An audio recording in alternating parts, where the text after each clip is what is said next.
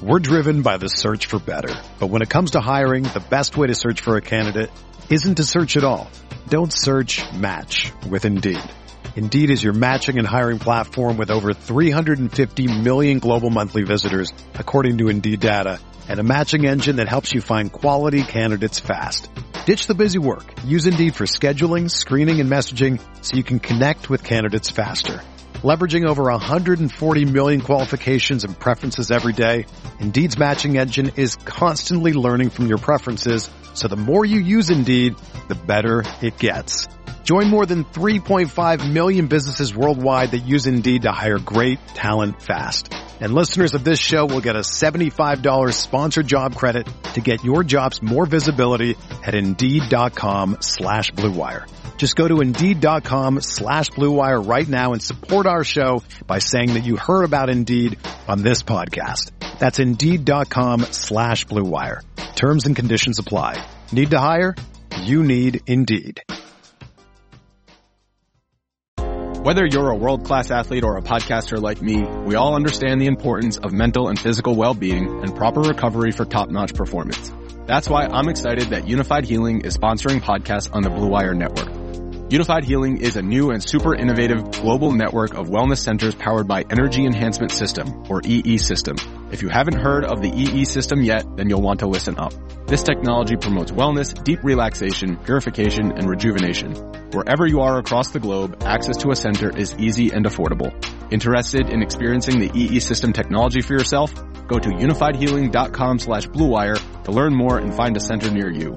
That's unified, UNIFYD, healing.com/Blue Wire. No material or testimonials on the Unified Healing website are intended to be viewed as medical advice or a substitute for professional medical advice, diagnosis, or treatment.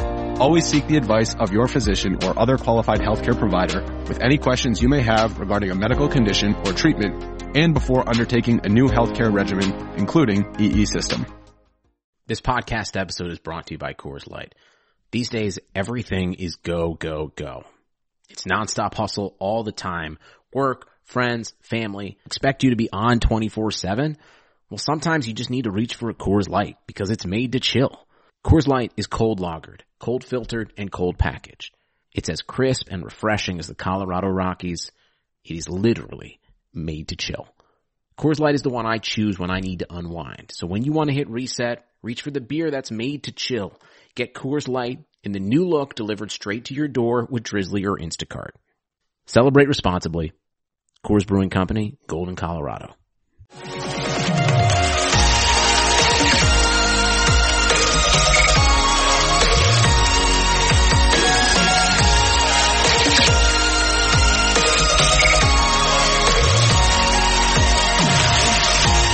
And away we go, episode 24 of the Al Galdi podcast. It is Wednesday, March 24th, 2021, the day before the NBA trade deadline, i.e. the day before the Wizards perhaps will, or at least should, blow themselves up.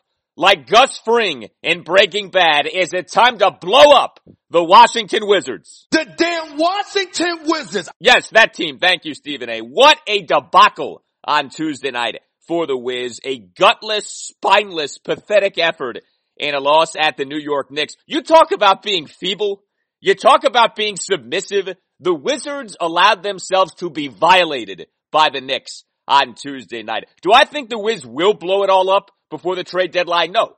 They don't seem to have any desire to trade away Bradley Beal, and I get that, but you gotta wonder where his head is at. Does he even want to be here anymore? Is he about to become the next NBA star to be disgruntled and demand his way out of town? And Beal, let me make this clear, not exactly an innocent little angel in all this. He's been really bad over the last 2 games. Much more on all of this later in the podcast. Anyway, happy Wednesday. Yeah, happy thoughts on this Wednesday. Good to have you with us on the Al Galdi podcast, your DC Sports Express, every weekday, Monday through Friday, out by 5 a.m. for you, the DC Sports Warrior. Speaking of happy thoughts, we have another sign, perhaps another trial balloon from Jason Wright, that the Washington football team may go with the name Washington Football Team permanently. That to me is not a happy thought. I'll sound off on that in just a bit. Lots of other items on the Washington football team on this installment of the podcast, including Mac Jones having his pro day on Tuesday. Yet another failed Washington second-round pick being completed with the free agent departure of Ryan Anderson, and a special guest, Washington football team insider Ben Standig of The Athletic DC. And among the items I'm going to be getting into with Ben, a very juicy nugget that he reported on Monday. Perhaps he came across this. Washington is exploring using Steven Montez like the New Orleans Saints have used Taysom Hill. Yes, you heard that right. Steven Montez. Is he about to become, Steven/Montez, from the days of Cordell Stewart with the Pittsburgh Steelers back in the 90s? Steven Montez. Is he about to be deployed in a progressive, advanced way, a la the Saints with Taysom Hill? We'll get into that and a whole lot more with Ben a little bit later on the podcast. Also, the Nationals. Is it happening again with Carter Kieboom? Is he for a second consecutive season being yanked from being the everyday third baseman before he ever actually is the everyday third baseman?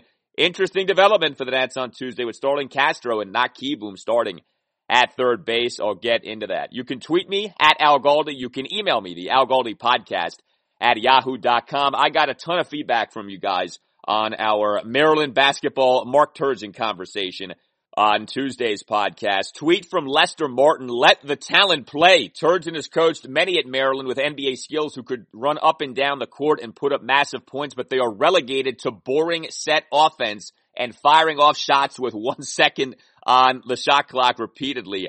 Thank you, and time for a change. Yeah, I have not liked the slow Big Ten-like pace at which Maryland has played basketball under the Turge. Although I think this past season for Maryland, that was the way to go because the team wasn't overly talented. So when you're not oozing with talent, when you're lacking in talent, you want to have fewer possessions per game. Playing a slower style allows for that. I think playing slow this past season made sense for Maryland. But no doubt, in previous seasons, really you go back a couple of seasons, that 2018-2019 team, the team that lost to LSU in the second round on the Tremont Waters layup, that team, for sure, should have been playing a whole lot faster than it was. Tweet from Word of Josh. He, as in Turgeon, has had 10 years and made one Sweet 16. Team regularly stumbles down the stretch. Time to move on. Are you sensing a pattern? Coach Negative, it is time. His 10 seasons are enough of a track record, and it's time to move on. He is just not the right fit for this program and where it should want to go. He should be allowed to find a new home. Larry says, lifelong Maryland fan here, longer than you've been alive. Turgeon made the mistake of pushing his chips in for the Mitchell twins, who were both recruiting disasters. Yes, they were. Left the cupboard bare for big men. Last year's team was Final Four worthy. Keep him for now. So the Turge has a supporter in Larry. Mark Pinnell on Twitter. Terps should be better than one Sweet 16 in 10 years. Yes, the Terps should be. But remember, it's not just one Sweet 16 over Turgeon's 10 seasons. It's one Sweet 16 since the last Gary Williams Sweet 16 of 2003. There is a larger conversation to be had of, we are now at a generation in which Maryland has made just one Sweet 16. 2004 through 2021, one Sweet 16 appearance. That's it.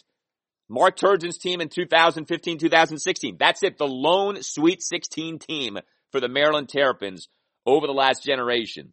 Email from Michael King. Our supposed basketball school destroyed by a football school. Yeah, it's actually kind of funny. The last two NCAA tournament appearances for Maryland, the Terrapins losing to a football first school. LSU in 2019, Alabama in 2021. But continues Michael. Big Ten propaganda. Turgeon mediocre at everything he does. Mediocre coach, less than mediocre recruiter.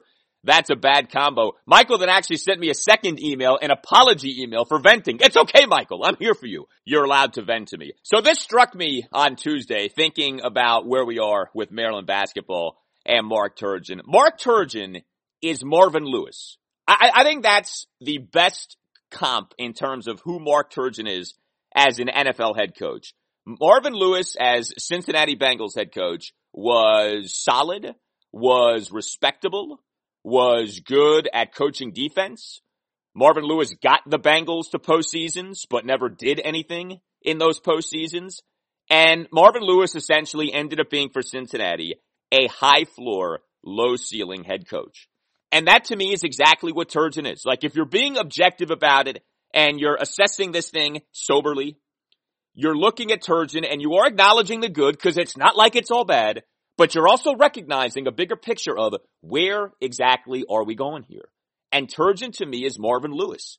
And so you as a program have got to decide, well, we could do a lot worse, but we sure could be doing better. And the onus is on us now to figure out a way to do better. And that's where I'm at with Mark Turgeon. You know, I'm not just saying fire him because you better have someone better in mind. So I don't know where Maryland is at with that. Can you find somebody better? Yes, you can. It may take some aggressive thinking. It may take being bold. It may take being outside the box. But no doubt, like, you shouldn't just swallow and accept what Maryland has become here. The one Sweet 16 over Turgeon's 10 seasons. The mere 2 Sweet 16s since the national championship in 2002. That's not the way this should be. This program is better than that. I mean, you think about Maryland basketball, not just the great history of it, but this area, this oh-so-fertile recruiting area, Washington, D.C., Baltimore. Like, you combine those two regions, it is so rich, this area, in terms of high school basketball. There's no reason that Maryland basketball shouldn't be a perennial Sweet 16 team, or at least Sweet 16 contender. Like, come on.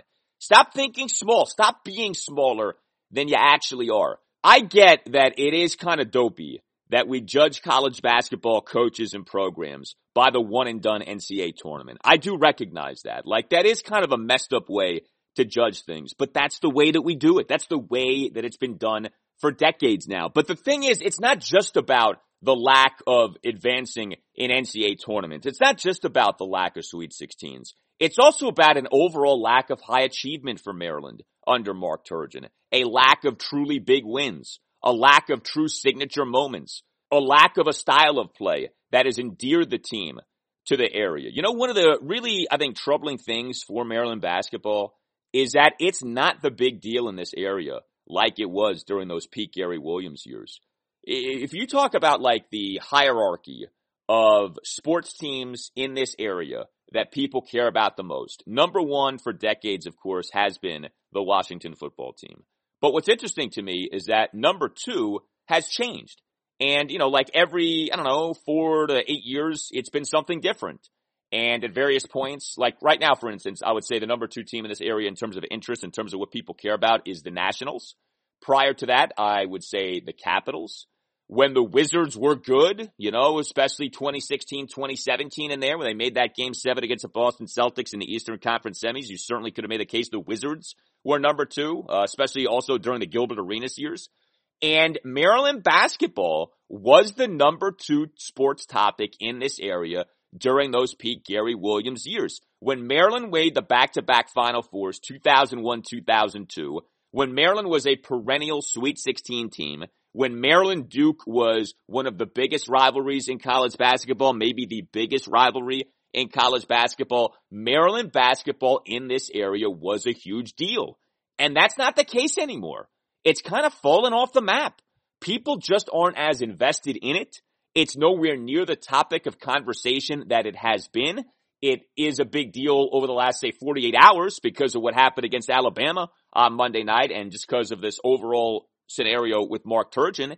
But like that to me would be concerning if I'm Maryland athletics. Our basketball program was a really big deal in the Washington, D.C. area about 18 years ago. And it's nowhere near as big of a deal now. And you got to wonder about that. Like, why is that? What happened to us where Maryland basketball was bigger than the Wizards, bigger than the Capitals, bigger than anything other than the Washington football team? And now if you're doing a ranking, there's no way you can make the case that Maryland basketball is the number 2 team in the D.C. area. Maryland's got a real decision to make here. And I tweeted this on Tuesday, and I think this in so many ways captures Mark Turgeon's 10 seasons as Terrapin's head coach. It is hysterical that we right now have the following 2 consensus opinions. Number 1, Mark Turgeon in this now concluded Maryland season did, if not the best coaching job he's done with the Terps, then among the best coaching jobs with the Terps, right? Everyone basically agrees on that. Mark did a really nice job this season with a roster that wasn't exactly loaded. Now, of course you say, well, whose fault is it that the roster wasn't exactly loaded? And the answer is Mark Turgeon. He's the recruiter. He's the head coach. But, you do say that, right? Like he did do a really good job coaching up the talent that he had this season. And of course he was not shy about telling us that late on Monday night when he said, we maximized the talent we had here extremely well. I still don't like that he said that. You know, it may be true. You don't say that. You don't talk yourself up in a moment like that and talk down your players like that. But anyway, opinion number one right now that basically everyone agrees with is Mark Turgeon did a really good job coaching up the talent that he had this past season.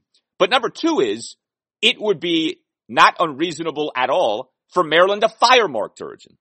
So think about that. On the one hand, everyone agrees, yeah, did a really good job this season. On the other hand, everyone agrees, yeah, it's not unreasonable to say he should be fired. Like, we can debate whether he should be or not, okay? Like, people can kind of be on different sides of the fence on that. But no one is saying, boy, that's insane to even suggest that Mark Turgeon should be fired. No, everyone kind of understands, yeah, it is kind of a conversation now, isn't it? You know, where he's at contractually, where the program is in terms of the lack of advancement in these NCAA tournaments. Like, yeah, it is a conversation. And that, to a T, captures the Mark Turgeon decade with Maryland basketball. High floor, low ceiling. Good enough to stick around, but never great enough to do anything special. That's the way that it's gone for years for Maryland basketball with Mark Turgeon. Yes, you can do better. I think the Terps should definitely try to do better. I wouldn't just recklessly say, you're fired, and then not have a plan. You better have a plan for something better. But there's no doubt you can do better, and I hope that Maryland does. Among the other emails I got regarding Mark Turgeon came from John Grandlin, great friend of this podcast, master real estate agent in the DMV. John wrote, keeping Turgeon is like picking 20th in the NFL draft every year. I hear you. And that's the way it's kind of felt for Maryland basketball for way too long. You know what else has gone on for way too long? Outrageous commissions in real estate. You sell a home, you got to worry about how much of what you're getting back you have to give to the real estate agent. John Grandland is eliminating that. That which has been a staple in real estate for as long as we can remember. Outrageous commissions. John Grandland is wiping those off the table. John G. with Real Broker will sell your house for free. That's right, for free. Zero commission. From the moment you dial John's number to the last page of the paperwork signed, he is there. He handles everything. So you're not getting gypped on services here. Professional photography, detailed market analysis, a huge syndication network, and so much more to ensure you that you're not hunting for buyers for months on end. And when John finds you an offer for, say, $500,000, that $15,000 that you would normally pay to your listing agent stays right in your pocket. And then John helps you find the home of your dreams, and everyone feels right at home. Expansive services at the lowest commission possible. Zero. You can't do better. You can't go lower than zero. This is revolutionary. John Grandland is changing the game when it comes to real estate in the DMV. To find out more about this program, to find your home's value, visit the following site, johngsellsforfree.com. Website says it all, right? johngsellsforfree.com. Or better yet, call John. Tell him Al Galdi sent you. 703-537-6747. That's 703-537-6747. Zero commission. John G. sells for free. So the Washington football team made an announcement on Tuesday. The announcement was essentially a last call for fan submissions for a new name for the team. Fans have until Monday, April 5th at 11:59 p.m. Eastern to send in suggested team names to WashingtonJourney.com.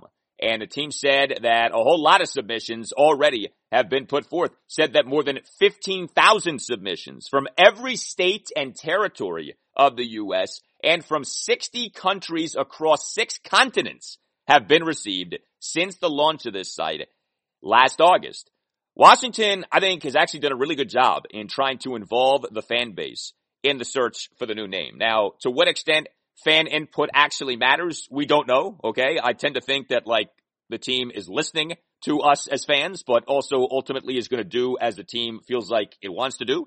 But I think this is good. Like, you have to undergo this change. You might as well have fun with it. You might as well make a thing out of it. you might as well use it to re-engage your fan base, a fan base so much of which, right, has felt disenchanted for so long because the team has been so bad for so long. So I like that the Washington football team has done this, even though, a lot of this may end up being just kind of a token gesture, and Danny and his team are going to end up doing whatever they want to do in terms of what the new name ends up being. But the more relevant item regarding the search for the new name was this on Tuesday.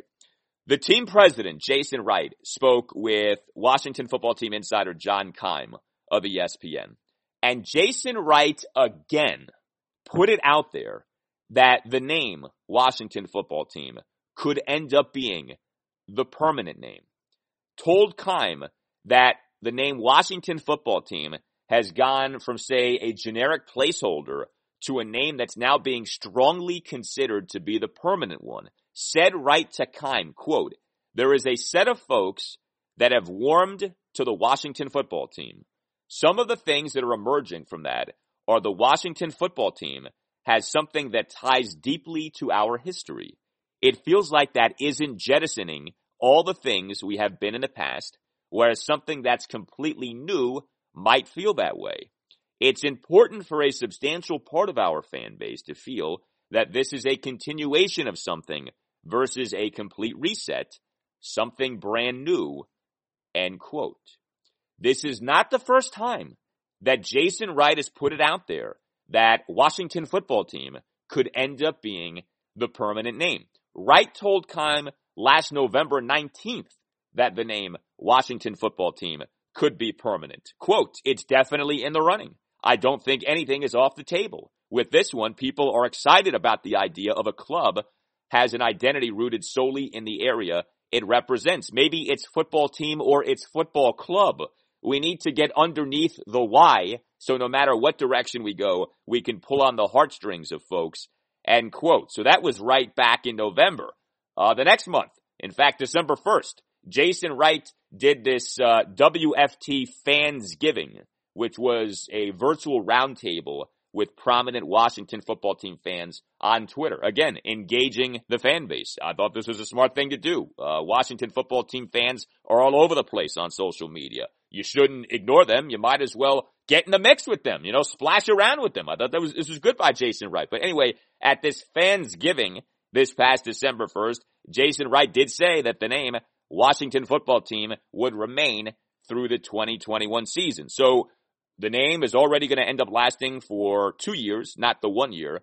And now multiple times, Wright has told Keim, yeah, Washington football team could end up being the name permanently. I will say this, I have been consistent with this.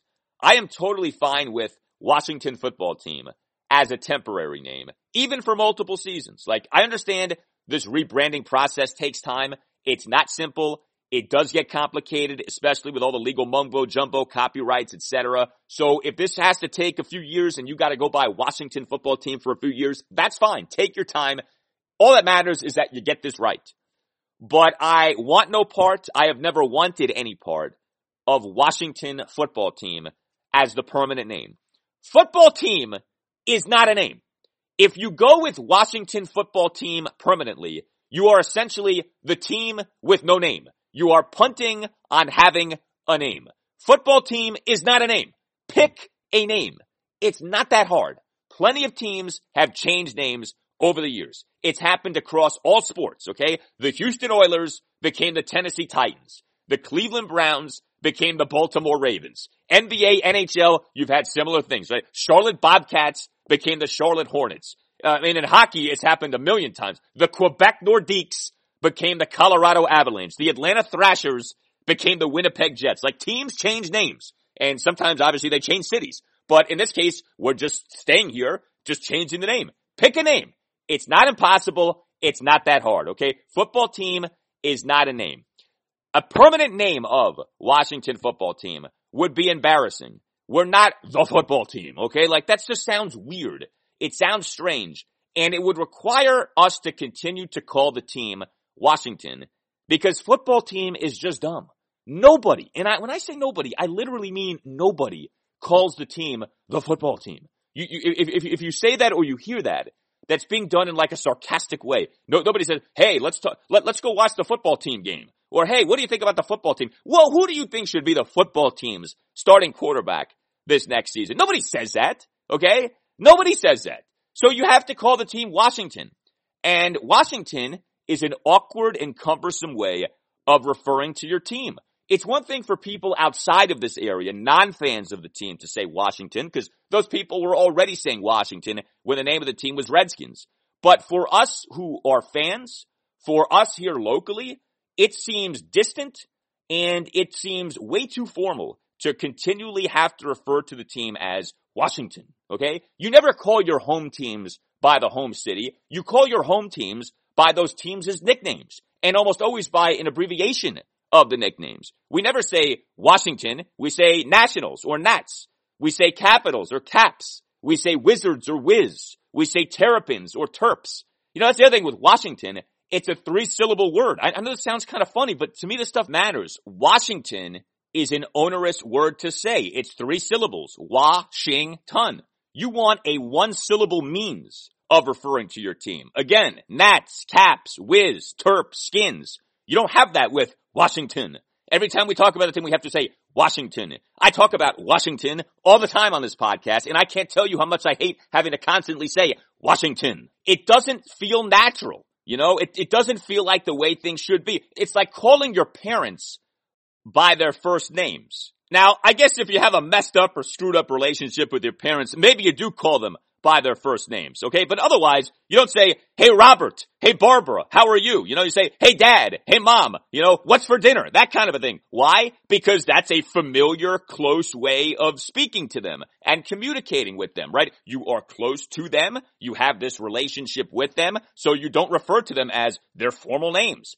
Same thing with your area teams. You're a fan of the team. You don't call it Washington. It doesn't feel natural to call it Washington. There isn't some perfect new name. There is no magic bullet solution to this issue. There isn't like a one right answer where once you identify that, okay, everyone is 100% on board. Whichever name you go with, there's gonna be a segment of the fan base that's against that name. But here's what I do know. People will get used to the new name because that's the way things work. Nobody likes change. Everyone whines and complains when there is change. And then what ultimately happens is everyone gets used to the change far quicker than anyone ever thought would happen. And so whether you go with Red Wolves or Warriors or Warhawks or whatever, okay? And some names are better than others, no doubt. But it's not like they all are terrible either. And some of them actually have some cool affiliation to this area, to this region. Pick a name, okay? Pick a name. Don't punt on the name.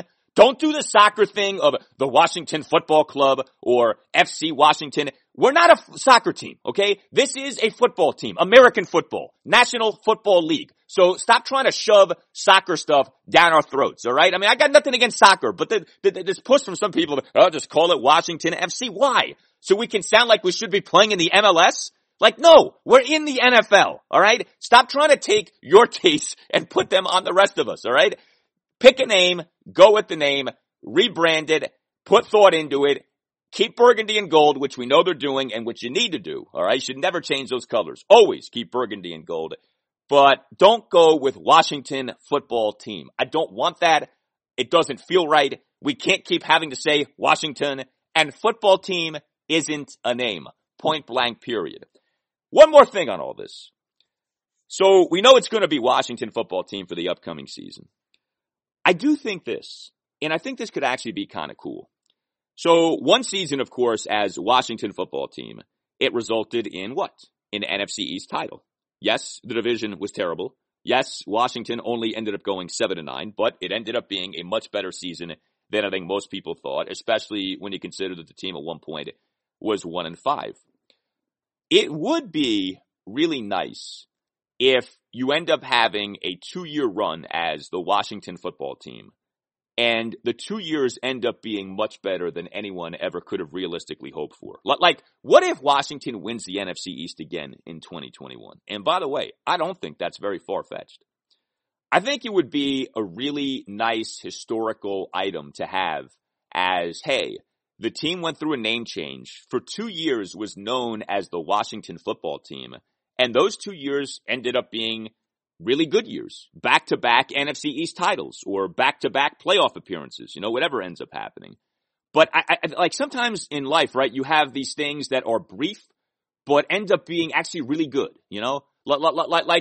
like a shooting star, like an outrageous, like a shooting star, like a passionate fling, it only lasted for 2 seasons, but golly gee, those 2 seasons were a whole lot better than most people thought they would be. And moving forward, whenever we look back upon Washington football team, we don't think about this painful process of changing the name or this awkward process of changing the name. We think about, Washington football team. The team was known as that for 2 seasons, and those ended up being 2 really nice seasons. When you see WFT 10 years from now, 15 years from now, 20 years from now, you don't think about some weird name, some bizarre placeholder. You think about a nice, feel-good 2-season run. The first 2 seasons with Ron Rivera as head coach, with Don Ron running the football operations, and you think about surprising success, and you think about the program getting back on track.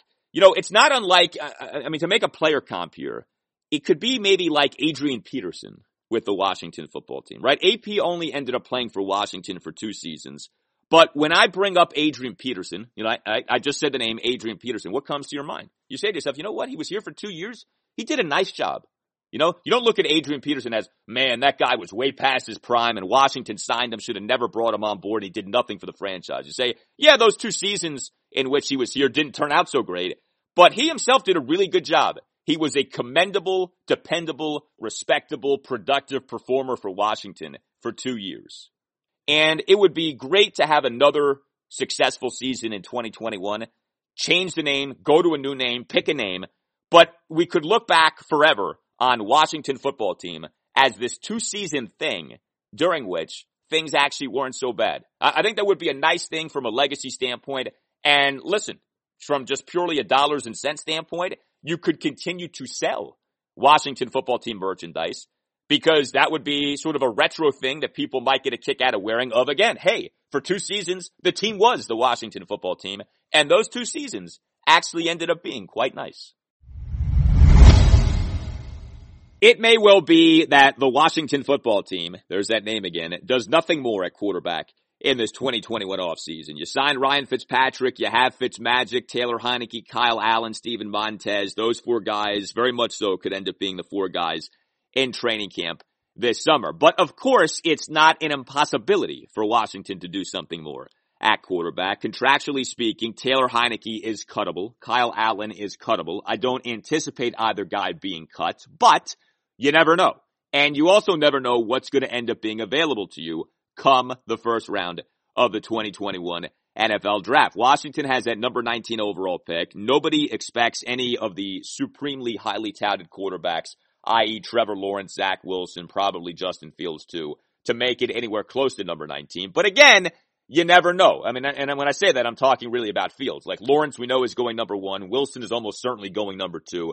But then after that, things maybe do get a little unpredictable. You don't know until you know. And of course, I haven't even brought up the likes of Trey Lance and yes, Mac Jones. Speaking of Mac Jones, the Alabama quarterback. So Alabama's pro day was on Tuesday, and among those reportedly in attendance was Washington's general manager, Martin Mayhew. Now, of course, it doesn't mean that Mayhew was there specifically to look at Mac Jones. Alabama has a ton of NFL talent that's going to be selected in the 2021 draft. If you caught the latest mock draft from Bucky Brooks of NFL Media, you saw him mocking the Alabama receiver, the Heisman Trophy winner, Devontae Smith, to the Washington football team at number 19. Now, close your eyes for a moment and think about that. Devontae Smith in the same receiving corps as Terry McLaurin and Curtis Samuel, Ryan Fitzpatrick chucking the football all over the place. It is a little exciting, isn't it, to think about what the Washington offense could be like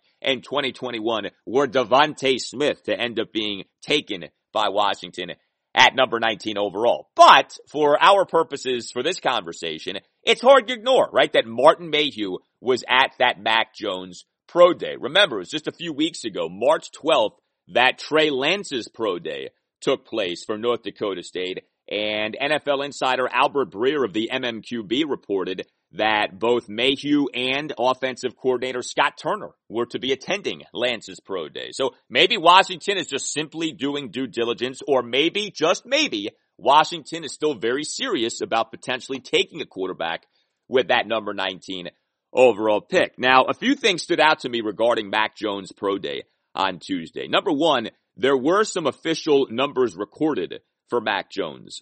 Numbers were submitted to the NFL from Alabama's pro day for Mac Jones, and those numbers included the following, according to NFL insider Tom Pelissero of NFL Network and NFL.com. So the Mac Jones height ends up being 6'2" and 5/8 of an inch. Not surprising, Bama had listed Jones as being 6'3", but if you're curious about his height, to whatever extent quarterback height matters, and truthfully it doesn't matter a ton, see Russell Wilson, see Drew Brees, see Kyler Murray, but you'd rather the guy be taller than shorter, and 6'2" and 5/8 is just confirmation of what Bama had the guy listed as was more or less accurate. Again, 6'3". How about though the 40-yard dash times for Mac Jones at the Bama Pro Day? This caught me off guard. So Mac Jones ran 40-yard dash times at the Pro Day of 4.72 and 4.68.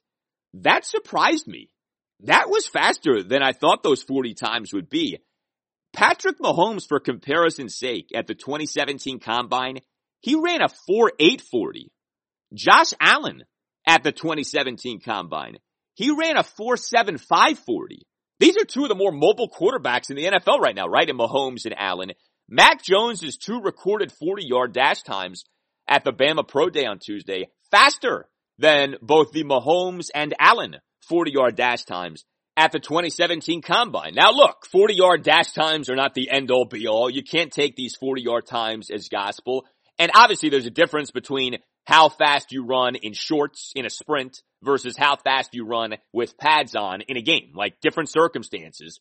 And playing the quarterback position isn't just about straight line speed. We get that. You know, when it comes to your mobility, it's about wiggle, it's about vision, it's about a feel for the moment, you know, all that kind of a thing. So I'm not here to tell you that Mac Jones is going to be more mobile, more impactful as a runner than Mahomes, than Allen. But if you're wondering, well, is Mac Jones worthy of a first round pick? Would Mac Jones make sense for Washington at number 19 overall? Understand, the guy is more mobile, he's faster than you may think. Dwayne Haskins, if you're curious, at the 2019 Combine, he ran a 5.0440, okay? And we did see with Wayne, especially once he got his body in better shape, he actually could run at the NFL level. Mac Jones is already there in terms of his 40 time, 4.72, 4.68 at the Bama Pro Day on Tuesday. Now, also regarding Mac Jones on Tuesday was this. The latest mock draft from ESPN NFL draft analyst Mel Kiper Jr. came out, his mock draft 3.0. And he did have, for a second consecutive mock, Washington taking the Virginia Tech offensive tackle Christian Darrisaw with the number 19 overall pick. Darrisaw, a local, is from Upper Marlboro. Hokies listed him as being 6'5", 314. But when it came to the quarterbacks in the first round, Mel did have 4 quarterbacks going in the top 4. Mel includes trades now in his mocks. But 5 quarterbacks in the top 15. And I say it that way, and we talked about this on the podcast recently. The Mel Kiper Jr. and Todd McShay mocks for ESPN recently have had, like, all of the first round quarterbacks going in the top 10. Like, Mel's recent mock prior to this latest one, so mock draft 2.0, came out on February 25th. That mock had 5 quarterbacks in the top 9. This mock had 5 quarterbacks in the top 15. 4 in the top 4, yes, but Mac Jones falling, if you want to use that word, to the New England Patriots at number 15. What we've discussed regarding Washington potentially taking a quarterback in the first round, right, has been, well, who realistically is going to be available to you? Every mock has got Trevor Lawrence going number 1 to the Jacksonville Jaguars. Every mock has Zach Wilson going number 2 to the New York Jets, or somebody trading up to number 2 to take Zach Wilson. And then beyond that, it's a little murkier, right? So Mel, in this most recent mock, does have Justin Fields going to the Carolina Panthers at number 3, does have Trey Lance going to the Atlanta Falcons at number 4. You know, Lance has been all over the place in these mocks. It wasn't that long ago that Todd McShay in his mock 1.0 had Trey Lance falling to Washington at number 19. But it's notable to me that Mel has Mac Jones falling to the Patriots at number 15, because Mel's previous mock had Mac Jones going 8th to the Carolina Panthers. Mel has got Mac Jones falling a bit. So 15, I mean, you say, all right, if Washington really wanted one of these guys, you know, it's going to be almost impossible to go from 19 to say the top 5. I mean, like, what are you going to do? You're going to give up every first round pick from now until, 2040? I mean, I know you can only trade 3 first round picks at a time, but you get the idea. Like, no, Washington is not going to be doing something like that. But trading up from 19 to 15 or 19 to 14, if you want to get in front of the Patriots, because this is the second time that Mel has mocked Mac Jones to the Pats, that is doable, or at least that's more doable, more realistic than going from 19 to having a top 5 pick. So if Mac Jones falls to 19 or falls to close enough to 19, is he worthy of Washington trading up to take him? Mac Jones does reek, right, of a high floor, low ceiling prospect. He's kind of the opposite of Trey Lance in that regard. Trey Lance, you could see end up being awful. You could also see him ending up being outstanding. Like, there's so much variance with Trey Lance. There's such a wide range of what Trey Lance could end up being. And of course, there's so much unknown with Trey Lance, with him having played just one game in 2020 and really having played for North Dakota State for essentially just one season. And of course, there's that aspect to enter in the equation. North Dakota State, an FCS program, not an FBS program. But with Mac Jones, I mean, you have to say a few things. So we mentioned the speed. You also have to mention the guy killed it for Alabama. Like, I know you could say, well, it's Alabama. He's playing with all these great players around him. That's true. But he's also competing in the SEC against the best players, the best defenses, the best teams in the country. And it's not just that Mac Jones did well. It's that he did all-time well. Mac Jones finished his time at Bama with a career completion percentage of 77.4, the best in FBS history. You look at what Mac Jones did in the college football playoff for this past college football season. The semifinal win over Notre Dame, 25-30 for 297, 4 touchdowns, no picks.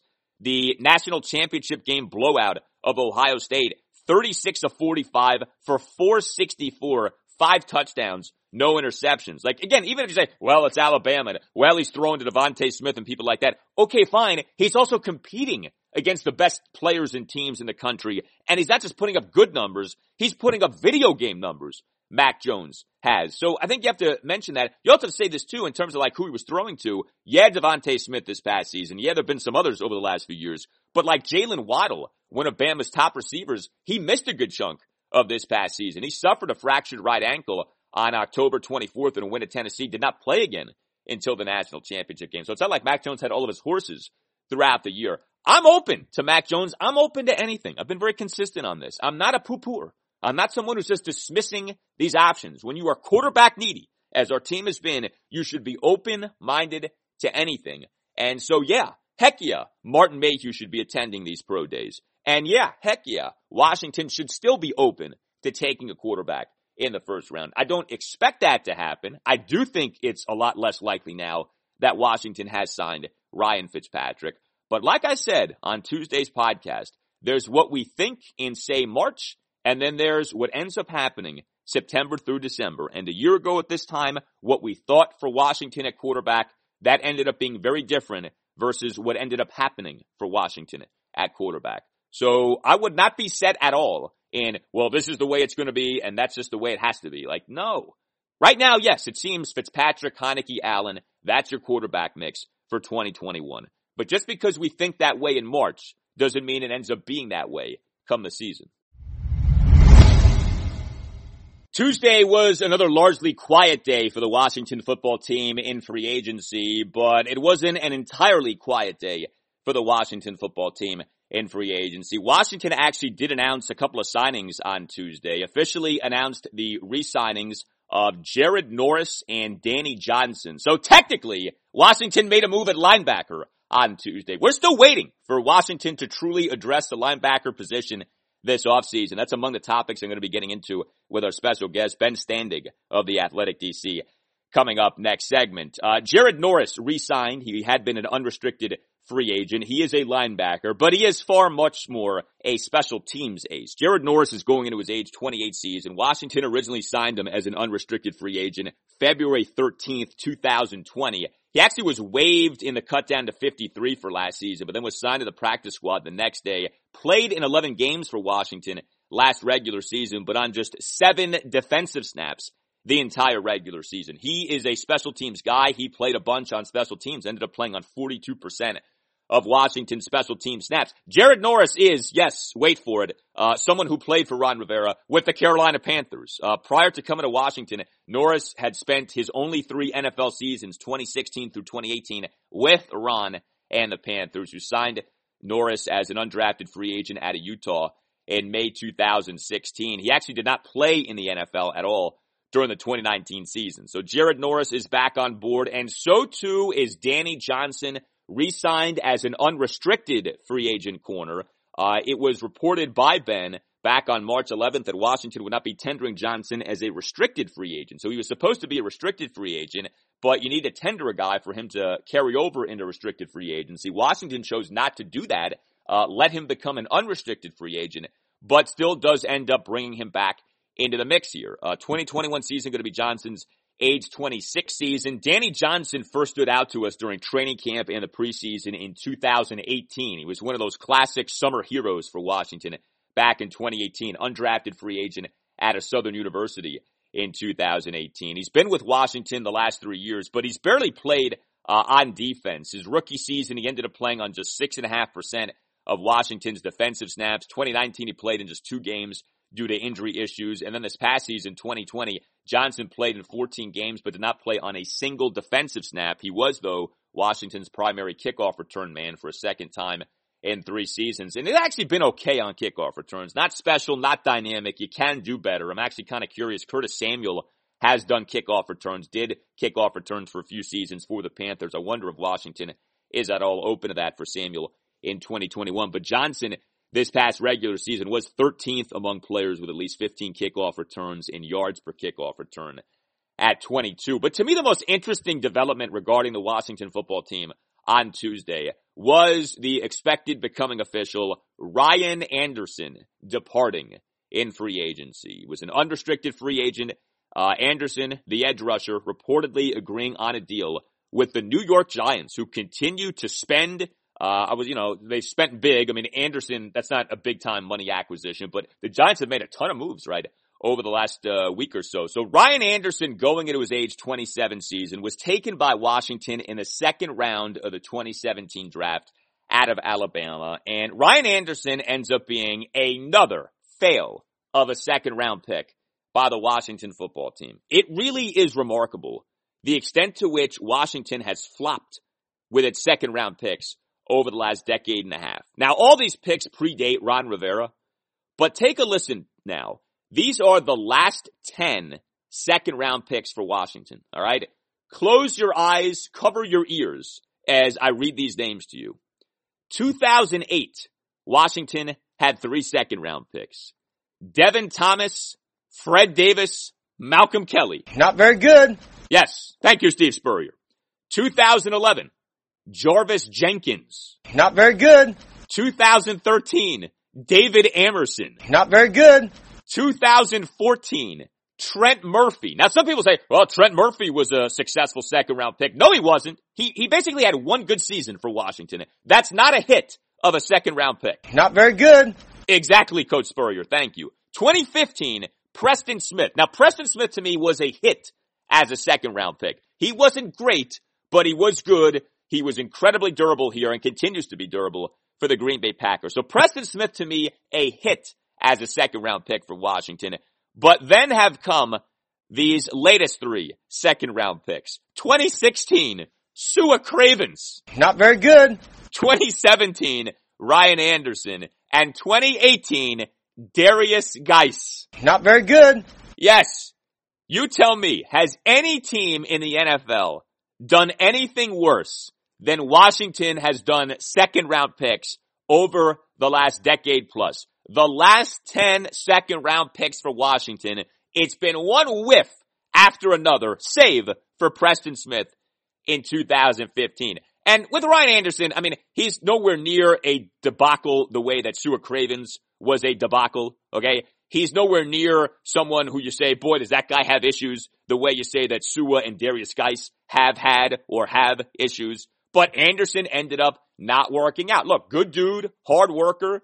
He is an edge rusher, did set a violent edge, could be very good against the run, but he was not athletic enough to be a dynamic pass rusher, and he just ended up not playing a lot for Washington. 4 seasons, he started just 4 of 52 regular season games in which he played, and he really didn't play that much on defense. His 2017 rookie season, 14 games, played on just 17.6% of Washington's defensive snaps, missed Washington's final 2 games that season due to a knee injury. 2018, Anderson played in 13 games, but on just 15.8% of Washington's defensive snaps, missed 3 of Washington's final 4 games that year due to a hamstring injury. Did, though, grade out quite well that season via Pro Football Focus, overall grade of 86.8. 2019, Anderson did play in all 16 games and did play on 49.4% of Washington's defensive snaps. But you get the overhaul of the organization after 2019, the switch from a 3-4 base defense to a 4-3 base defense, and Ryan Anderson this past season playing in just 9 games and on just 13.9% of Washington's defensive snaps, finished the season on injured reserve of having been inactive for the previous 3 games due to a knee injury that was suffered in that 30-27 loss at the Detroit Lions in Week 10. And if you go back to the Pro Football Focus stuff, Anderson for 2020, an overall grade of just 49.6. This did not work out, you know. This was not, I mean, you can say, well, I like this about Ryan Anderson, you know, I like that about Ryan Anderson. It was not a successful second-round pick at all. And of all of the various measures that we can use for whether the Rivera era is working, how about this as a measure? Are you better with your second-round picks, okay? Are you hitting on your second-round picks better than you've hit on them over the last decade plus? Again, you're basically 1 for your last 10. The 1 is Preston Smith. The other 9 are Devin Thomas, Fred Davis, Malcolm Kelly, Jarvis Jenkins, David Amerson, Trent Murphy, Stuart Cravens, Ryan Anderson, and Darius Geis. Not very good. All right, we're very pleased to welcome the Al Galdi podcast right now, one of our favorites, Washington football team insider Ben Standig of The Athletic DC, the host of the Standig Room Only podcast. Ben, it's great to have you back on, man. How you doing? Al, I'm doing great. I realize though, like I may need to upgrade my theme music because I heard you apparently your theme music is like the talk of the town. Everybody's like discussing the pros and the cons. Mine, I don't know. Nobody says anything. So apparently I need to upgrade on the music front. Well, depending on whose opinion you listen to, it may be that you need to downgrade to what I have. So we'll see. I mean, it's, you know, some people love it. Some people can't stand it. So that's why it's a topic of conversation. But, anyway, so you've been killing it with all the stuff going on with Washington and free agency. I guess why don't we just start with kind of a bigger picture question here. The big 3 acquisitions, Ryan Fitzpatrick, Curtis Samuel, William Jackson III. Are you as high on what Washington has done in free agency so far as most others are? How do I say this? Probably not, which isn't to say that I'm not optimistic or don't think the moves are good, but I probably tend to keep things in neutral a little bit and not let it go out of hand. I mean, to sort of take them one by one, Fitzpatrick is sort of obvious, right? I mean, they needed somebody for 2021. It was clear they weren't, well, whatever they like about Kyle Allen and Taylor Heineke, they weren't ready to just say, here, these are the starters, and we'll figure it out. They obviously tried to get Matthew Stafford, made other calls, and so on. And Fitzpatrick, if you just look in 2021 terms, he was arguably the best guy you could get without, you know, all the other drama, waiting for trades or whatever. And he's, you know, going to throw the ball down the field. He's going to be all kinds of fun for us. So that's all good. But on the other hand, look, I'm not discounting Ryan Fitzpatrick, who is playing probably the best football of his career, but, you know, there's some ups and downs that come with that. He's 38. We'll see what happens. And he's not a long-term answer. They still need that. But I'm kind of dismissing the idea they're going to draft somebody knowing how much Rivera likes Kyle Allen, and they re-signed Taylor Heineke pretty quick. I don't think you do that if you're just going to then throw him away in 10 minutes. So I'm kind of – the long-term answer we'll see in the short term is positive, but I'm not ready to say that all of a sudden they're great at quarterback. Curtis Samuel obviously like a lot, you know, in terms of they needed more speed. There's familiarity with Ron Rivera and Scott Turner. My sense is that Washington's coaching staff recognizes that the coaching staff last year in Carolina used Samuel in ways that made him even more effective, and took from that they can use him in different ways as well. So I think that's all positive. They needed more playmaking, more speed on offense. So I think that's all a good thing. And as far as William Jackson goes, obviously he's considered to be one of the better cornerbacks out there. I guess the question is, how will they use him? Because it just kind of reminds me a little bit of when Josh Norman came here only from the perspective of if the player was good in this way. So Jackson known more for his man skills, his man cover skills, and Del Rio was playing more zone last year. Del Rio may have just been playing to his talent, which good coaches do. So we'll see how that meshes. He's obviously a pretty good corner though. All things being equal, they, more or less replace Ronald Darby, but with hopefully an upgrade on their perspective. So like I said, I think all these things are good, but I'm not sitting here going, wow, here they go. The NFC East is theirs for the taking because all this happened. I think they did good. I think to some degree it was a good drive, up the fairway, and now they have to, what else do they do in the offseason, namely the draft, to see how quickly they get the ball in the hole, so to speak. So with Fitzpatrick, you brought it up. You think this, at the very least, significantly lessens the likelihood of Washington drafting a quarterback, certainly, say, on day one or day two. I agree with you. That was like one of the first things that struck me, that this maybe spoke to how Washington felt about its realistic quarterback draft options. Do you think Washington is done at quarterback? Like, this is going to be the mix, Fitzpatrick, Allen, Heineke, or do you think there still could be some other move to come? Yeah, I'm going to try to be like I try to leave myself some wiggle room with answers in some way, because obviously you don't know how the world works. If at 19 or in day two, somebody they like is there that they didn't think about, sure, logically you would take the guy. You can easily get out of Kyle Allen and Taylor Heineke's contracts without any real issue. And look, we go back to 2012. I don't know if Mike Shanahan's plan was to draft Kirk Cousins in the fourth round, having already traded up for RG3, but they clearly liked the guy. They felt there was value, and obviously they made the right decision. So you can never say never. That said, all this talk that the Ryan Fitzpatrick move signals they're going to draft a quarterback is preposterous. I think anybody who's saying that is I don't know what they're thinking. I mean, again, I'm not saying it's not possible. It's just saying the likelihood of the scenario to trade up. This seems to go against the grain of what Ron Rivera seems to want to do. You're going to have to give up draft picks for that, and they need more stuff. They have the good thing they've done so far with these three signings is they've put themselves in a position to take advantage of whatever the draft board offers them, and they have 4 picks in the first 3 rounds, and you trade up to get a quarterback. Again, a very important position, obviously, but I mean, to what end? And I think they like Kyle Allen and Taylor Heineke on some level. I'm not saying that's right. I'm just saying I think they do. So, anybody who says, and I've seen this out there on Twitter and elsewhere, like, oh, the idea that, well, if there's value, they'll take it. Yeah, can I curse on here? You can. I mean, I don't curse, but I can always bleep you out. So you be you. No. I mean, obviously, no duh. I mean, of course, if there's value at the most important position in the game, of course they're going to take the guy. That's a no-brainer. We're talking about what is the plan, and I think the plan is this is their quarterback unless something is there. There's nothing that tells me because they took Fitzpatrick, they're now actually going to draft a quarterback. I don't buy that at all. We almost just had the first ever curse word uttered on the Al Galdi podcast. That would have been something special. You're a wholesome guy. That's why I wanted to ask. I'm more the gutter on my podcast. I love it. You work blue on the Standig Room Only podcast. All right. That's how that works. No, I think so much of what you say makes a lot of sense. And to the idea of Ron likes Allen and Heineke, and I think you're right. I think Ron does. But I think a fascinating test of that is going to be how much of a competition do we have at quarterback? Like, listening to some of these Fitzpatrick interviews that he's given so far, it's been interesting to listen to how he's sort of framed, like, why he signed with Washington and kind of what his thinking is regarding QB1 for 2021. What do you think is going to be the case? Do you think we're going to have an open, honest, good faith competition, Fitzpatrick versus Heineke versus Allen? Or do you think Fitzpatrick has been told, hey, don't pay attention to what we say publicly. You're going to be the guy come 2021. We know that Ron has said that he feels like he erred in not having a quarterback competition last August. Do you think we're going to actually have one this August? I think they will say they're going to have one. I don't believe they're going to have one. Look, if Kyle Allen, who's recovering from an ankle injury, or Taylor Heineke comes into camp, wow, look at the growth these guys have made, right? If we're having those conversations, then sure, anything is possible. But you didn't just pay Ryan Fitzpatrick effectively $10+ million while these other guys are combining to make, just a little over $2 million. You're not doing that to say we're going to have an open competition.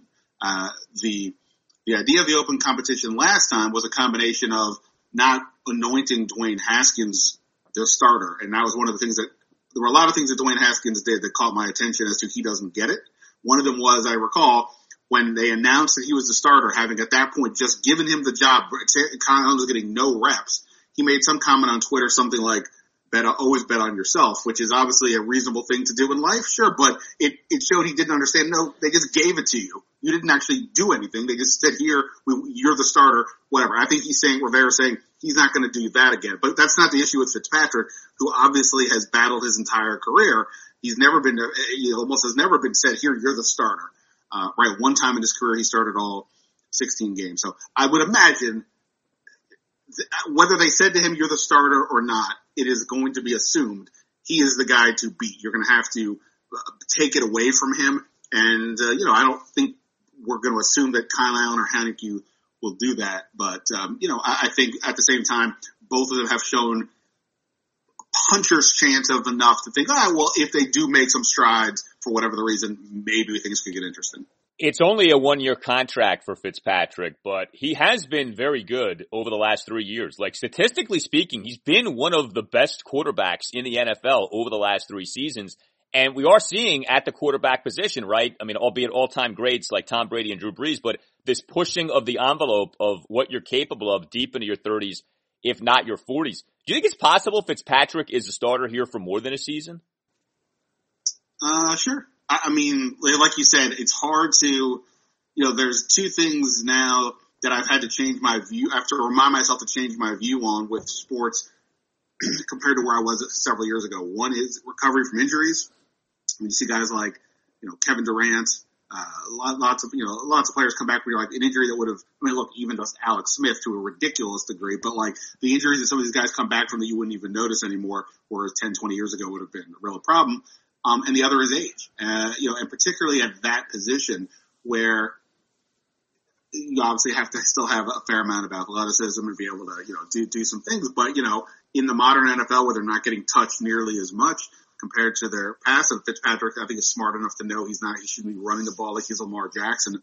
I think it's conceivable. I wouldn't say it's likely, which is why the idea of drafting another quarterback has some appeal, because the likelihood, if you said to me, is the 2022 starter on this team, I would say probably not, but I don't, but it could be one of the other guys. So it's conceivable, sure, depending on what happens this year. So while we're talking quarterback, you had such an interesting nugget for the Athletic DC on Monday, and it has to do with a quarterback who we have not mentioned yet in Steven Montez. Technically Washington has 4 quarterbacks, not 3. This idea of Steven Montez in a Taysom Hill-like role, I think most people were floored when they read that in your report. What can you tell us about that? Yeah, I was. I joined those who was like, wait, what? When I first heard about this.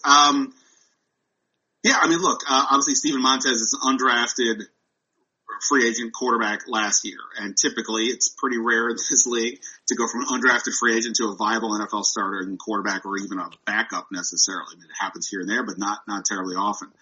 So Montez was around last year, obviously on the practice squad. He was elevated to the active roster when injuries happened, and he was, on the verge of coming in and playing. The playoff game when Taylor Heinicke got hurt, but ultimately he did not play. And I think the reality is, when everybody looked at the situation, the coaching staff basically said to Montez at the end of the year, look, we like what you're doing, keep it up as a quarterback, but the quickest path to get on the field is maybe this other thing. And the reason, and it's easy to just say, well, go play another position, kid. I mean, but why this guy in particular? I mean, he's got good size at 6'4".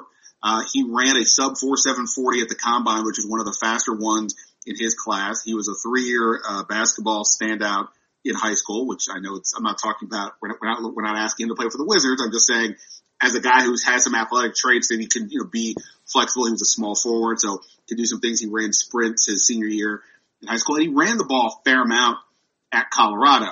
So he's got some of the traits that you might think, can we use this person in another way? I mean, basically, this is the chef special of the roster here. We have this thing. We need to repackage it perhaps in some way to put it on the menu in a way that might be appealing even to us to get him on the roster.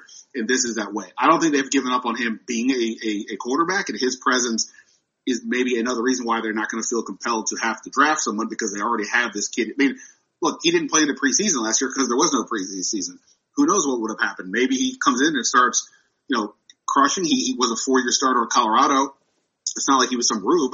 So maybe he comes in and plays well, and then we're all viewing him as a guy who could be, if nothing else, the backup quarterback at some point. But in the interim, because they have these other guys, I think they want to try him in a different way, and it's kind of interesting. Well, if he can play defense, he should play for the Wizards. And if he's on Scott Brooks' roster, he'll play more than Troy Brown Jr. So I feel confident in saying that, but that's really interesting. And I guess Montez, it never really occurred to me that he was that athletic. Like you kind of just viewed him as, all right, undrafted rookie quarterback, like whatever. But he's got some wiggle to him, and he's obviously got size to him. So maybe they can exploit that. Yeah, I went back and looked at my notes for something from last year. I talked to Jordan Palmer, the noted quarterback coach who was here with Washington for 10 minutes, Carson Palmer's younger brother, and he's training Montez, or he did last year, and he apparently will again this year. And looking back through my notes, like one of the things he mentioned was he's a good enough athlete to be able to play in this league. And he talked about some of the other quarterback aspects, but the athlete part came up, and it doesn't come up with every quarterback. I'm pretty sure Tom Brady's original resume wasn't talking about his athleticism. So look, I just think, I have no idea, none of us do, about whether Steven Montez can do this. I don't think the team has any idea whether he can do this, but I like the fact that they're like, okay, well, these are the pieces of, this is what we have. We have all these players, and what can we do? What's the best way we can use these players? And they're not just being overly conventional and saying, well, this guy's fourth on the depth chart. We'll see. Like, okay, well, he's interesting in these other ways. Can we do something about this? He's willing. Okay, well, then now let's take another step further. How far can we go with this? And I think that's going to be an interesting storyline if this thing does progress into the summer. Yeah, I think that's a really smart way of trying to maximize your roster. I mean, that's what good teams do. You see what you have and you try to do the best you can with it. So we're pretty clearly now into the second wave of NFL free agency. The remaining needs for Washington are pretty obvious, right? You'd say linebacker, tight end, receiver, perhaps, corner, safety. Linebacker, though, is the one that really stands out. Pretty safe to say, right? I mean, Washington is going to make some moves here in the second wave of free agency at the linebacker spot, correct? You would think they're going to add some pieces somewhere else in the offseason. The draft sets up nicely for them if they want to, either at 19 or in day 2, just based on the board. So that's obviously one way to go. But sure, again, Ron Rivera talked about multiple times, but he said that recently that the one way he wants to view the draft is it's not just obviously getting the best. I'm sorry, let me back up. How he views free agency is not just obviously getting the star players like they just added, but it's also filling in the holes enough so that when you get to the draft, you're not feeling like, wow, we're screwed. We have to go do X, Y, or Z. So I think they probably need to get one more player at linebacker to avoid that feeling. You have Cole Holcomb, you have John Bostic, they lost Kevin Pierre-Louis. So at a minimum, regardless of what maybe if we think about John Bostic playing every snap, and maybe that's not the wisest move, but regardless of that, at a minimum, they need another borderline starter to fill in the KPL role. They signed David Mayo, who was with the Giants last 2 years and had been with Carolina before that. My immediate sense is I don't think he's more than just depth, which is fine, but they need more. They have Khalil Hudson they drafted last year, but he really didn't play until the very end of the year. So I think there is a need for one more. So yeah, it wouldn't surprise me if they do sign another veteran just in case, as well as target that high in the draft. They did today announce they were re-signing Jared Norris, but like a lot of guys at the back of the linebacker room, it was more of a special teams player than a potential starter or multi-down player. With tight end, the need for depth beyond Logan Thomas is pretty obvious. The other tight ends on the roster, they played somewhat last year, but were never targeted. Logan was the only tight end thrown to, and he was out there basically game in, game out for 100% of the offensive snaps. What do you think the thinking is at tight end? And do you know, was Washington at all in on the two guys who ended up going to New England, Jonnu Smith and or Hunter Henry? I had been told at the time that they were not in play for Jonnu Smith. I don't know about Hunter Henry. On the assumption that they wanted to get Samuel and were probably not going to spend more than money to get two of these guys, I'm going to guess they were leaning towards Samuel over those other players, but I'm not sure. What's the plan at tight end? Man, I tell you what, it is frustrating for me because every year I think, well, I have to do they have to do more here than they have. I mean, I didn't think Logan Thomas was more than just so it's like I just said with free agency, like, okay, well, we have something, so maybe we don't have to panic in the draft, but I couldn't imagine they thought, well, Logan Thomas will be our starter. I'm sure he exceeded all expectations by a factor of 100. They need to get more. I think they do like Tamara Hemingway, who played some last year before he got hurt, and there's a couple of other dart throws that they have still around. Jeremy Sprinkle's a free agent. I'd be surprised if he comes back, but if he does, it probably indicates how little they liked the free agent options out there. The draft, it's not a deep draft. Obviously, everybody knows about Kyle Pitts, the tight end from Florida. He'll be gone long before 19. And then after that, there's not, there are some guys to consider, but it's not like a deep group. It doesn't appear. So they could certainly grab somebody there. And again, with those 3 picks on day 2, I would think a tight end would make a lot of sense. But on the other hand, I thought that last year, and they didn't do that, which was both a sign of not panicking, not overreacting, and following your board. On the other hand, as you said, they had 1 tight end last year. Everybody else was basically just bodies. Yeah, 100%. And if Logan stays healthy, great. But even if you believe in the player, if he gets hurt, what are you looking at tight end for next season? So, pretty clearly something that they want to add to. So we on Tuesday. He's also a free agent at the end of this year. So if they don't extend him, and I'm assuming we'll hear at least of 1 or 2 extensions, some point here, probably after the draft. Then what's the plan for the year after that? When it comes to the secondary, you had, of course, the emergence of Cameron Curl. You did get some good play from DeShazer Everett. Late in the season, you got good play from Jeremy Reeves. What do you think the plan is for Landon Collins? I mean, he's been pretty vocal about, I'm not moving to linebacker, like I am a safety. They're obviously paying him a ton of money. Cutting him this offseason hasn't happened and probably won't happen. You're not at that point yet in the contract. Do you think they just play 3 safeties a lot in 2021? Do you think Landon does end up being an odd man out? What do you think the approach is going to be with him off what went down last year?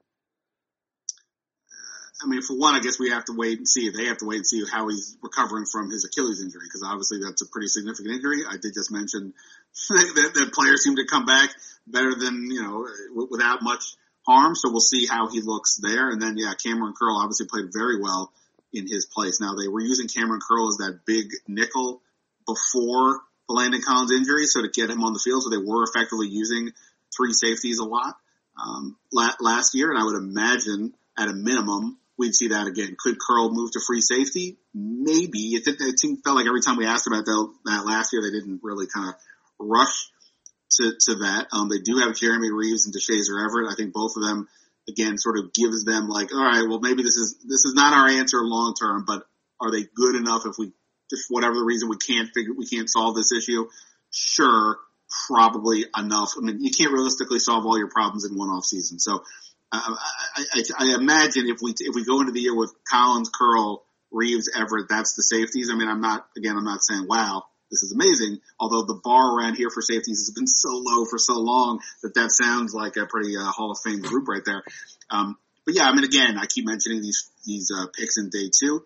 There are some free safeties in that range that could make sense if Washington likes them. I know everybody wants to mention Trey Boston. Because of the Carolina ties, by law, anybody who ever came through Carolina has to be mentioned here. My sense is, if there's interest, I'm not sure there is, but if there is, it's going to be like, well, we'll see where we're at after the draft and circle back then. And of course, that is something to consider. There will be another wave of free agency after the draft, and that's where maybe they can pick some guys up. But I don't know if I answered your actual Landon Collins question. I guess it's like a lot of wait and see, and I just think it would be overly complicated to say Landon. He's not moving positions, and it would be overly complicated to say, hey, you're now coming off the bench. At the start, at the minimum, I would imagine he's the starter, and they've worked Curl in around that. We, on Tuesday, had the news that Ryan Anderson has agreed to sign with the Giants. I thought of you because it was like a year or so ago, right, that you wrote about how Washington should explore trading Anderson, and boy, would that have been nice given what ended up happening, where it was just, kind of another underwhelming season for this guy off having been a 2017 second-round pick, another failed second-round pick for Washington. It's been some kind of run here over the last 10-plus years. Ultimately, why would you say it didn't work out for Ryan Anderson with Washington? I was debating doing a victory lap for half a second there. Well, I mean, I guess, look, I mean, he did the reason. So I guess just to go back to that point, a year ago, I looked at the landscape and said, okay, it's pretty obvious.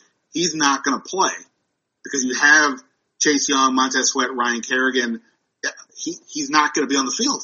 So if he's not going to play, and again, I'm not saying he didn't literally not play, but he's not going to play with any regularity. Why would you try to trade and get anything, a 7th round pick? Because as what turned out, they got nothing and they're going to like it, right? I think going to the 4-3 did not help his cause.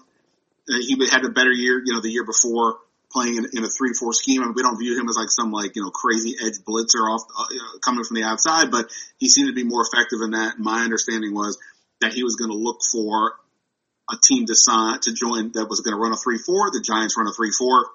So that part seems to mesh. I mean, I liked Ryan Anderson. He always looked, I think, maybe looked the part more than he played the part.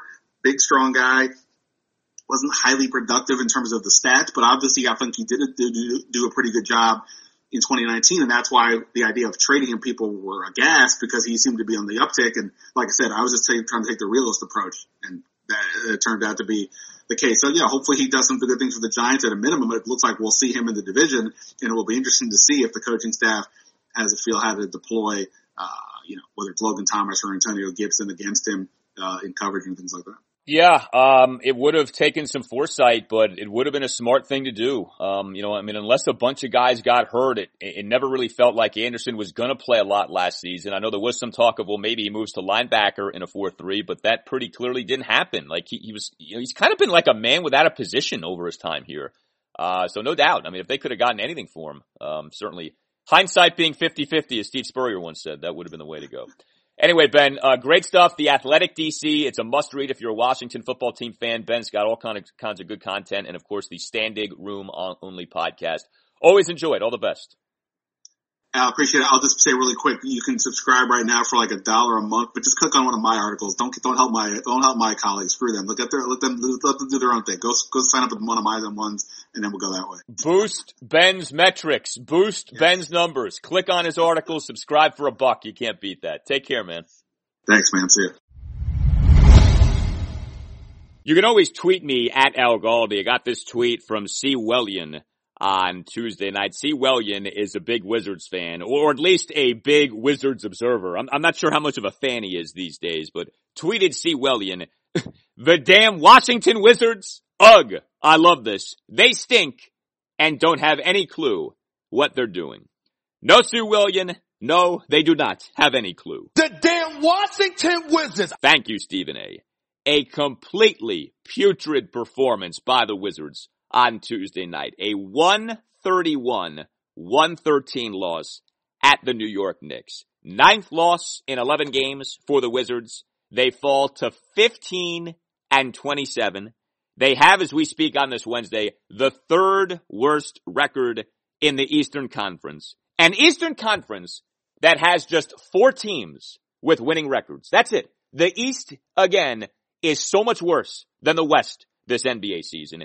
And you have right now a mere 4 teams in the East with winning records. Philadelphia 76ers, Brooklyn Nets, Milwaukee Bucks, and Atlanta Hawks. That's it. The Wizards in this Eastern Conference, this lowly, weak Eastern Conference, 15-27, 3rd worst mark in the conference, 5.5 games behind the Boston Celtics for 8th in the Eastern Conference. And oh, by the way, this terrible performance by the Wizards on Tuesday night, it comes in what was the Wizards' final game before the NBA trade deadline. The trade deadline is Thursday afternoon at 3 Eastern.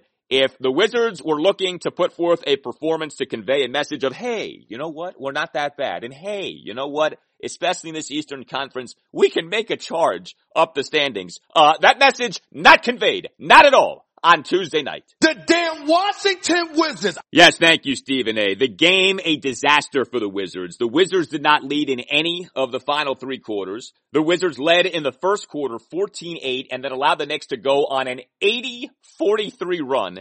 The Wizards in the second half never trailed by fewer than 17 points. And I don't want to hear about, Wizards are banged up. Davis Bertans is out with this right calf strain. I don't want to hear about that. Bertans has been bad. this season. And the Bertans absence, the Thomas Bryant absence, neither of those justify the dreck that was on display on Tuesday night. The Wizards defense was atrocious. And that's saying something for the Wizards, right? But this was an especially atrocious performance by the Wizards defensively. Zero physicality, okay? The Wizards offered zero resistance to the Knicks. The Knicks shot 51.1% from the field, including 16 of 30 on threes. The Wizards allowed Julius Randle to go 7 of 10 on threes. The Wizards give up 131 points, 108 of which were scored over the first 3 quarters. The Knicks had 108 points in the game over just the first 3 quarters. The Wiz allowed the Knicks to score 39 points in the first quarter, 39 points in the third quarter. And I tell you what, beyond just the awful defense, and my God, it was awful, and my God, Scott Brooks cannot get these guys to play defense to save his life. But beyond that, Bradley Beal was not good for a second consecutive game. Beal was really bad in the Wizards' most recent game prior to last night's, the 113-106 loss at the Brooklyn Nets on Sunday night. Beal not good again on Tuesday night, just 6 of 15 from the field, committed 5 turnovers, finished with just 22 points, finished with a game worst plus-minus rating of -20. Here was some of Beal during his virtual post-game press conference. Well, I don't think we even arrived to the arena tonight, honestly. We were still in the hotel today. And we didn't bring any focus, any energy, and we damn sure didn't play defense. So that's why we lost. The second half, we didn't play defense in that half either. So. Yeah, and of course he's not wrong in saying that, but I always get a kick out of this, and Beal does this a lot, where the Wizards will have an awful defensive performance, and then he'll come out during his post-game press conference, and he'll acknowledge that. He'll say, yeah, we were terrible defensively. And it's like, he always will talk about the defense having been bad. He always will acknowledge that the defense needs to be better, but he seemingly doesn't do anything about it. I get a kick out of the way Beal gets treated, especially by the local media. Yes, Bradley Beal is an awesome scorer, and he's a very good player. I'm not trying to tell you otherwise.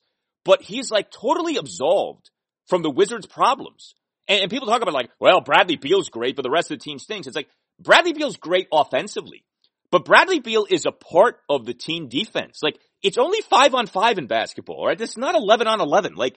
You're a part of the awful defense that the Wizards put out there all the time. And also there's this.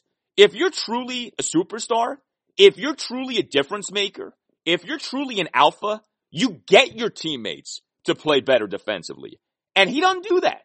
Now, I think the bad defense rests on guys not putting forth more effort. And I think a lot of that does have to do with Scott Brooks, okay? So if we're identifying the chief culprits for the Wizards' embarrassing defense, it starts with others not doing their job. It starts with Scott Brooks not getting others to do their jobs. But to just sit here and say Bradley Beal has nothing to do with it, I think is being really naive.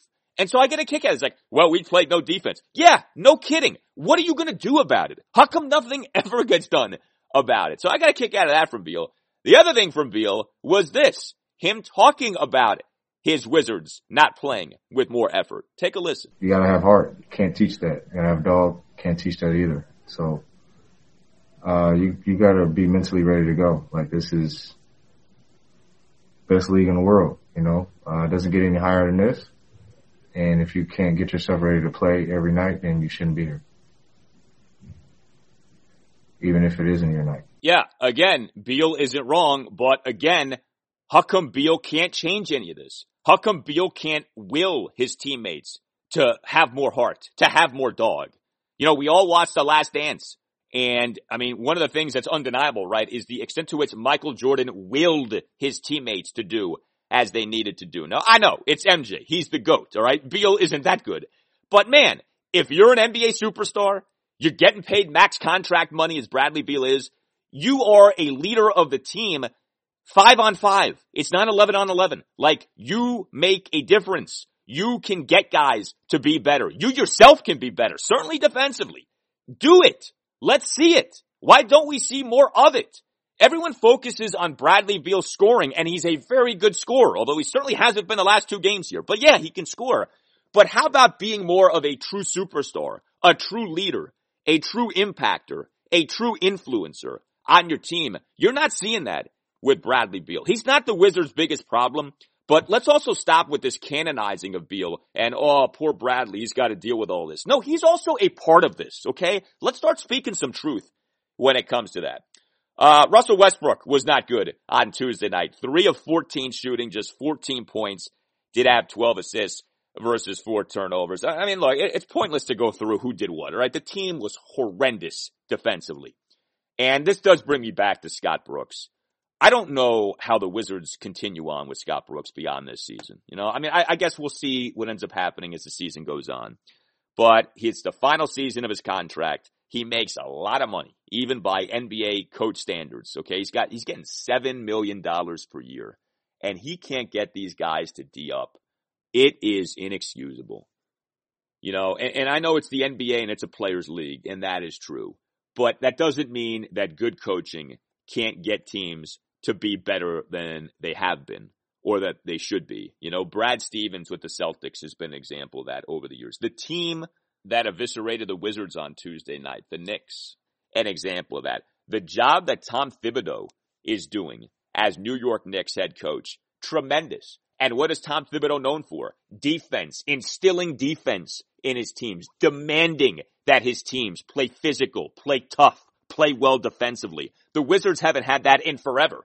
And there's actually some irony in this because Tom Thibodeau years ago was supposed to come on board to be like essentially the Wizards defensive coordinator under Eddie Jordan. That ended up not happening, and you wonder how much different things might have been had Thibodeau been brought on board. Because yeah, old Thibs, he does run his teams into the ground, but yeah, also from old Thibs is him being a master at getting his teams to D-up. It can be the case. Defense to me, it's like 80 to 85% effort / coaching. That is to say that if you command defense as a coach, if you demand defense as a coach, you can get guys to be good defensively because they'll play harder, they'll play tougher, they'll play smarter, they'll communicate better. You don't have that with the Wizards. You haven't had that with the Wizards in a very long time. It's not coming anytime soon. And my God, that performance on Tuesday night was pitiful. A classic Wizards performance in the final game before the trade deadline. The damn Washington Wizards. We move now to the Nationals, and something very significant happened on Tuesday. So Carter Kieboom, right? He's supposed to be the Nationals' third baseman this upcoming season. He certainly has been talked about as the Nats' starting third baseman going into this 2021 season. We heard about this during the offseason, heard about this during spring training. But Carter Kieboom has struggled big time this exhibition season. There's no doubt about that. Carter Kieboom has had an awful Grapefruit League season. Carter Kieboom, as we speak on this Wednesday, 38 plate appearances this exhibition season, a 167 batting average, a 211 on base percentage, a 278 slugging percentage. It has not gone well for Carter Kieboom as a batter, and he has had some issues in the field as well. And so, it was supremely notable on Tuesday that Starlin Castro and not Kieboom was the Nats starting third baseman for what ended up being a 5-all exhibition tie with the St. Louis Cardinals on Tuesday afternoon. Now, you know, you could look at this and say, well, come on. I mean, we're getting closer to the regular season. You're not just going to have the same guy play all 162 games, more likely than not, as a starting third baseman, so you want to develop some depth. Okay, but Starlin Castro had not even been taking ground balls at third base. Davey Martinez has been very consistent over the last year plus. Starlin Castro is much better as a second baseman than as a third baseman. That certainly is the Nationals' preference, and the defensive metrics back that up. Starlin Castro has actually been a good defensive second baseman in recent years. That's been his best position. Said Davey in his pregame Zoom press conference on Tuesday, "This doesn't mean anything. We just want to see what this looks like right now. Carter's going to get an opportunity to play third base. We'll see how it looks. This is the last week. We've got to hone in on some things. No decisions have been made yet, but we want to make sure we take the 26 best guys that we can possibly take." End quote. Okay, on the one hand, Davey starts out that answer by saying this doesn't mean anything. But on the other hand, Davey concludes that answer by talking about how we need to take the 26 best guys that we can possibly take, i.e., it's not a given that Carter Kieboom even makes the ball club. It could be that Carter Kieboom begins the season in the minors. Now, it's worth mentioning this. Castro got hurt in the exhibition game on Tuesday. We don't know how serious this is, but he suffered, as he put it, a little cramp in a hamstring and left the game. So maybe it does turn out that Carter Kieboom is a starting third baseman come opening night, April 1st, against the New York Mets at Nationals Park. But that's not the point. Here we are again. Carter Kieboom, off us having been told that he's going to be the starting third baseman, now looks like anything but a certainty to be the starting third baseman. This is exactly what happened in 2020. Davey was telling anyone who would listen going into 2020 spring training that Carter Kieboom was going to be the guy at third base. Heck, Davey on July 4th of last year said that as of right now, he expected Carter Kieboom to be the Nats starting third baseman. And Davey added, quote, I anticipate in a 60-game season that he's going to go out there and play every day, end quote. But then came some actual games. And the Nats, when they had that summer camp, right, the restart, one of their exhibition games was a game against the Philadelphia Phillies at Nationals Park on July 18th. That game had Asdrubal Cabrera as opposed to Kieboom as the Nats starting third baseman. Davey ended up backtracking on his previous declarations that Kieboom would be the starting third baseman. Said, quote, both of those guys are going to play third base. They know that, end quote. And looky what ended up happening when the 2020 regular season finally got going. Cabrera, not Kieboom, was the Nats starting third baseman for each of the first 5 games of the season. Okay, now Kieboom was said to be dealing with a groin issue at the time. Okay, fine. But that's not the point. Carter Kieboom was not the starting third baseman to begin the season. Carter Kieboom ended up having a really bad 2020 season, so much so that he got optioned to the Nats alternate training site in Fredericksburg, Virginia on August 26th. Kieboom was brutal last season. 202 batting average, 344 on base percentage, 212 slugging percentage. So the on base was actually pretty good. Actually drew 17 walks last year. But the batting average, woeful. The slugging percentage, even worse. He gets optioned to the Nats alternate training site, which is essentially the equivalent of being optioned to the minors because there was no minor league season last year. And Carter Kieboom, bottom line, 60 Nationals games in 2020, played in just 33 of them. So we got told one thing, and the exact opposite ended up being the case. Carter Kieboom was not the Nats' everyday third baseman. This offseason, this spring training, it's, Carter Kieboom. Yeah, he's going to be our regular, everyday starting third baseman. And now all of a sudden, it looks like the plug is being yanked once again. So what's happening here? What's going on here? Well, clearly, Carter Kieboom has not performed well. I read to you his offensive numbers this exhibition season. They're really bad. You know, he's been hit and miss, Kieboom has been, in the field at third base. I do wonder also if there's maybe something behind the scenes going on. You know, if maybe Davey and Mike Rizzo don't like Kieboom's attitude or don't like his work ethic. I mean, we just don't know. But, I mean, Davey and Mike, I mean, they're not stupid, okay?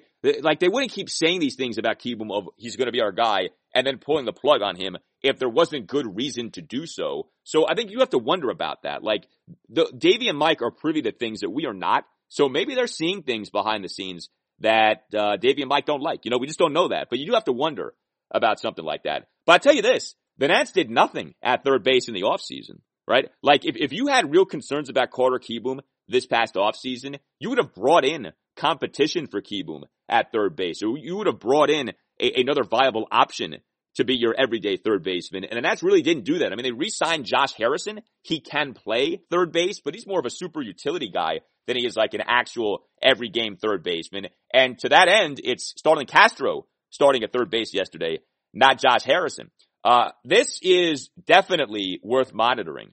And this is, to me, not a good sign in any way about where we're headed here with Carter Kieboom. Understand, Carter Kieboom was taken by the Nats with the 28th overall pick in the 2016 draft. We are now on the doorstep of a second consecutive season in which we are told Kieboom is going to be the every game third baseman, and then he ends up not being the every game third baseman. He is 0 for 2, Kieboom is, in terms of how he has performed at the major league level. He ended up being really bad in his brief stint at the major league level in 2019, ended up being really bad in 2020. And now what are we to expect in 2021? You know, and if he's bad again in 2021, that is, of course, if he plays in 2021, you really have to wonder at that point, like, is this guy a bust?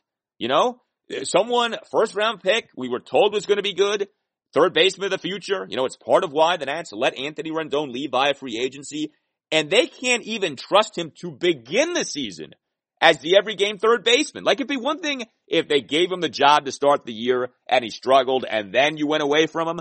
It's another thing that you may be beginning the year without him as the every game third baseman. Like, that's a really big indictment of where you see this guy at right now. So not good at all, this Carter Kieboom situation that came up on Tuesday. Some better news for the Nationals on Tuesday. So John Lester made his second exhibition start of the 2021 Grapefruit League season in that tie with the Cardinals. 1 run in 3 2/3 innings, no strikeouts versus 3 hits, all singles, and 2 walks. So the results ended up being pretty good. He threw 30 of his 51 pitches for strikes. The concern with Lester is that the velocity still isn't very good, but the velocity for last season wasn't very good. So, you know, I know like he's hoping for that average fastball velocity to be like in the low 90s. I don't know that he's getting back to that anymore. John Lester's average four-seam fastball velocity in 2020 was a career worst 89.8 miles per hour per Sports Info Solutions. So that just may well be where he's at right now in terms of the velo, as the saying goes in baseball. And, you know, this is a concern with Lester. He's not a swing and miss guy anymore, right? He doesn't have swing and miss stuff anymore. So he's going to be putting balls in play. Again, no strikeouts over 3 2/3 innings on Tuesday. This is, again, why the Nationals defense being good matters a lot. You know, it's one thing when high strikeout guys like Max Scherzer and Steven Strasburg are pitching, but when you have lower strikeout guys like John Lester and Joe Ross pitching, it matters that your defense is good behind those pitchers. It matters that your defense is capable of turning balls in play into outs. And the Nats defensively, we've talked about this, have not been good for a long time. We're really bad in 2020. That defense needs to be better in 2021. And this is part of why Starlin Castro moving to third base, if in fact that's what's happening here, that is a big deal. Starlin Castro has been a plus defender at second base over the last 2 seasons. 2019-2020, Starlin Castro, a combined +4 defensive runs saved at second base. If you're putting him at third base, you're weakening yourself defensively at second base and potentially also at third base. That's a big deal. So, you know, there's a domino effect with these things. You know, Carter Kieboom not panning out, or the Nats going away from Carter Kieboom. It's not just about Carter Kieboom. It's about what that means for others and the impact that has on various positions. Joe Ross did pitch on Tuesday as well, pitched in relief, 2 runs in 4 2/3 innings on 4 hits, a double and 3 singles and no walks versus 2 strikeouts. He threw 47 of his 68 pitches for strikes. But this now brings us to the other major development for the Nationals, and that is this Erick Fedde news. So you have in baseball what are called minor league options. It's very confusing because an option isn't just like a one-time thing. An option lasts for an entire season. And when you have a minor league option, that allows a team to demote you to the minors, bring you up from the minors as many times as that team wants over the course of a season. Most guys only have 3 minor league options, but there are some scenarios that dictate a guy have 4 minor league options. We thought that Erick Fedde had a 4th minor league option. MLB rules dictate that a team gets a 4th minor league option for a player when he has exhausted all 3 of his minor league options despite having not completed 5 full seasons. And the season is defined as 90 or more days on an active major league or minor league roster. The Nats in 2020 didn't use their 4th minor league option on Fedde, actually kept him at the major league level for the entire season. The confusion here has had to do with whether that shortened 2020 constituted a full season. The season was fewer than 90 days in length, but service time and salary were prorated. Fedde and his agent, who just happens to be Scott Boras, argued that Fedde, because he had spent the 2020 season on the major league roster for the maximum time possible, 67 days, now had 5 full seasons, voiding that 4th minor league option. And it turns out that an arbiter ruled in Fedde's favor. So he no longer is optionable. He has to clear waivers if you want to send him to the minors.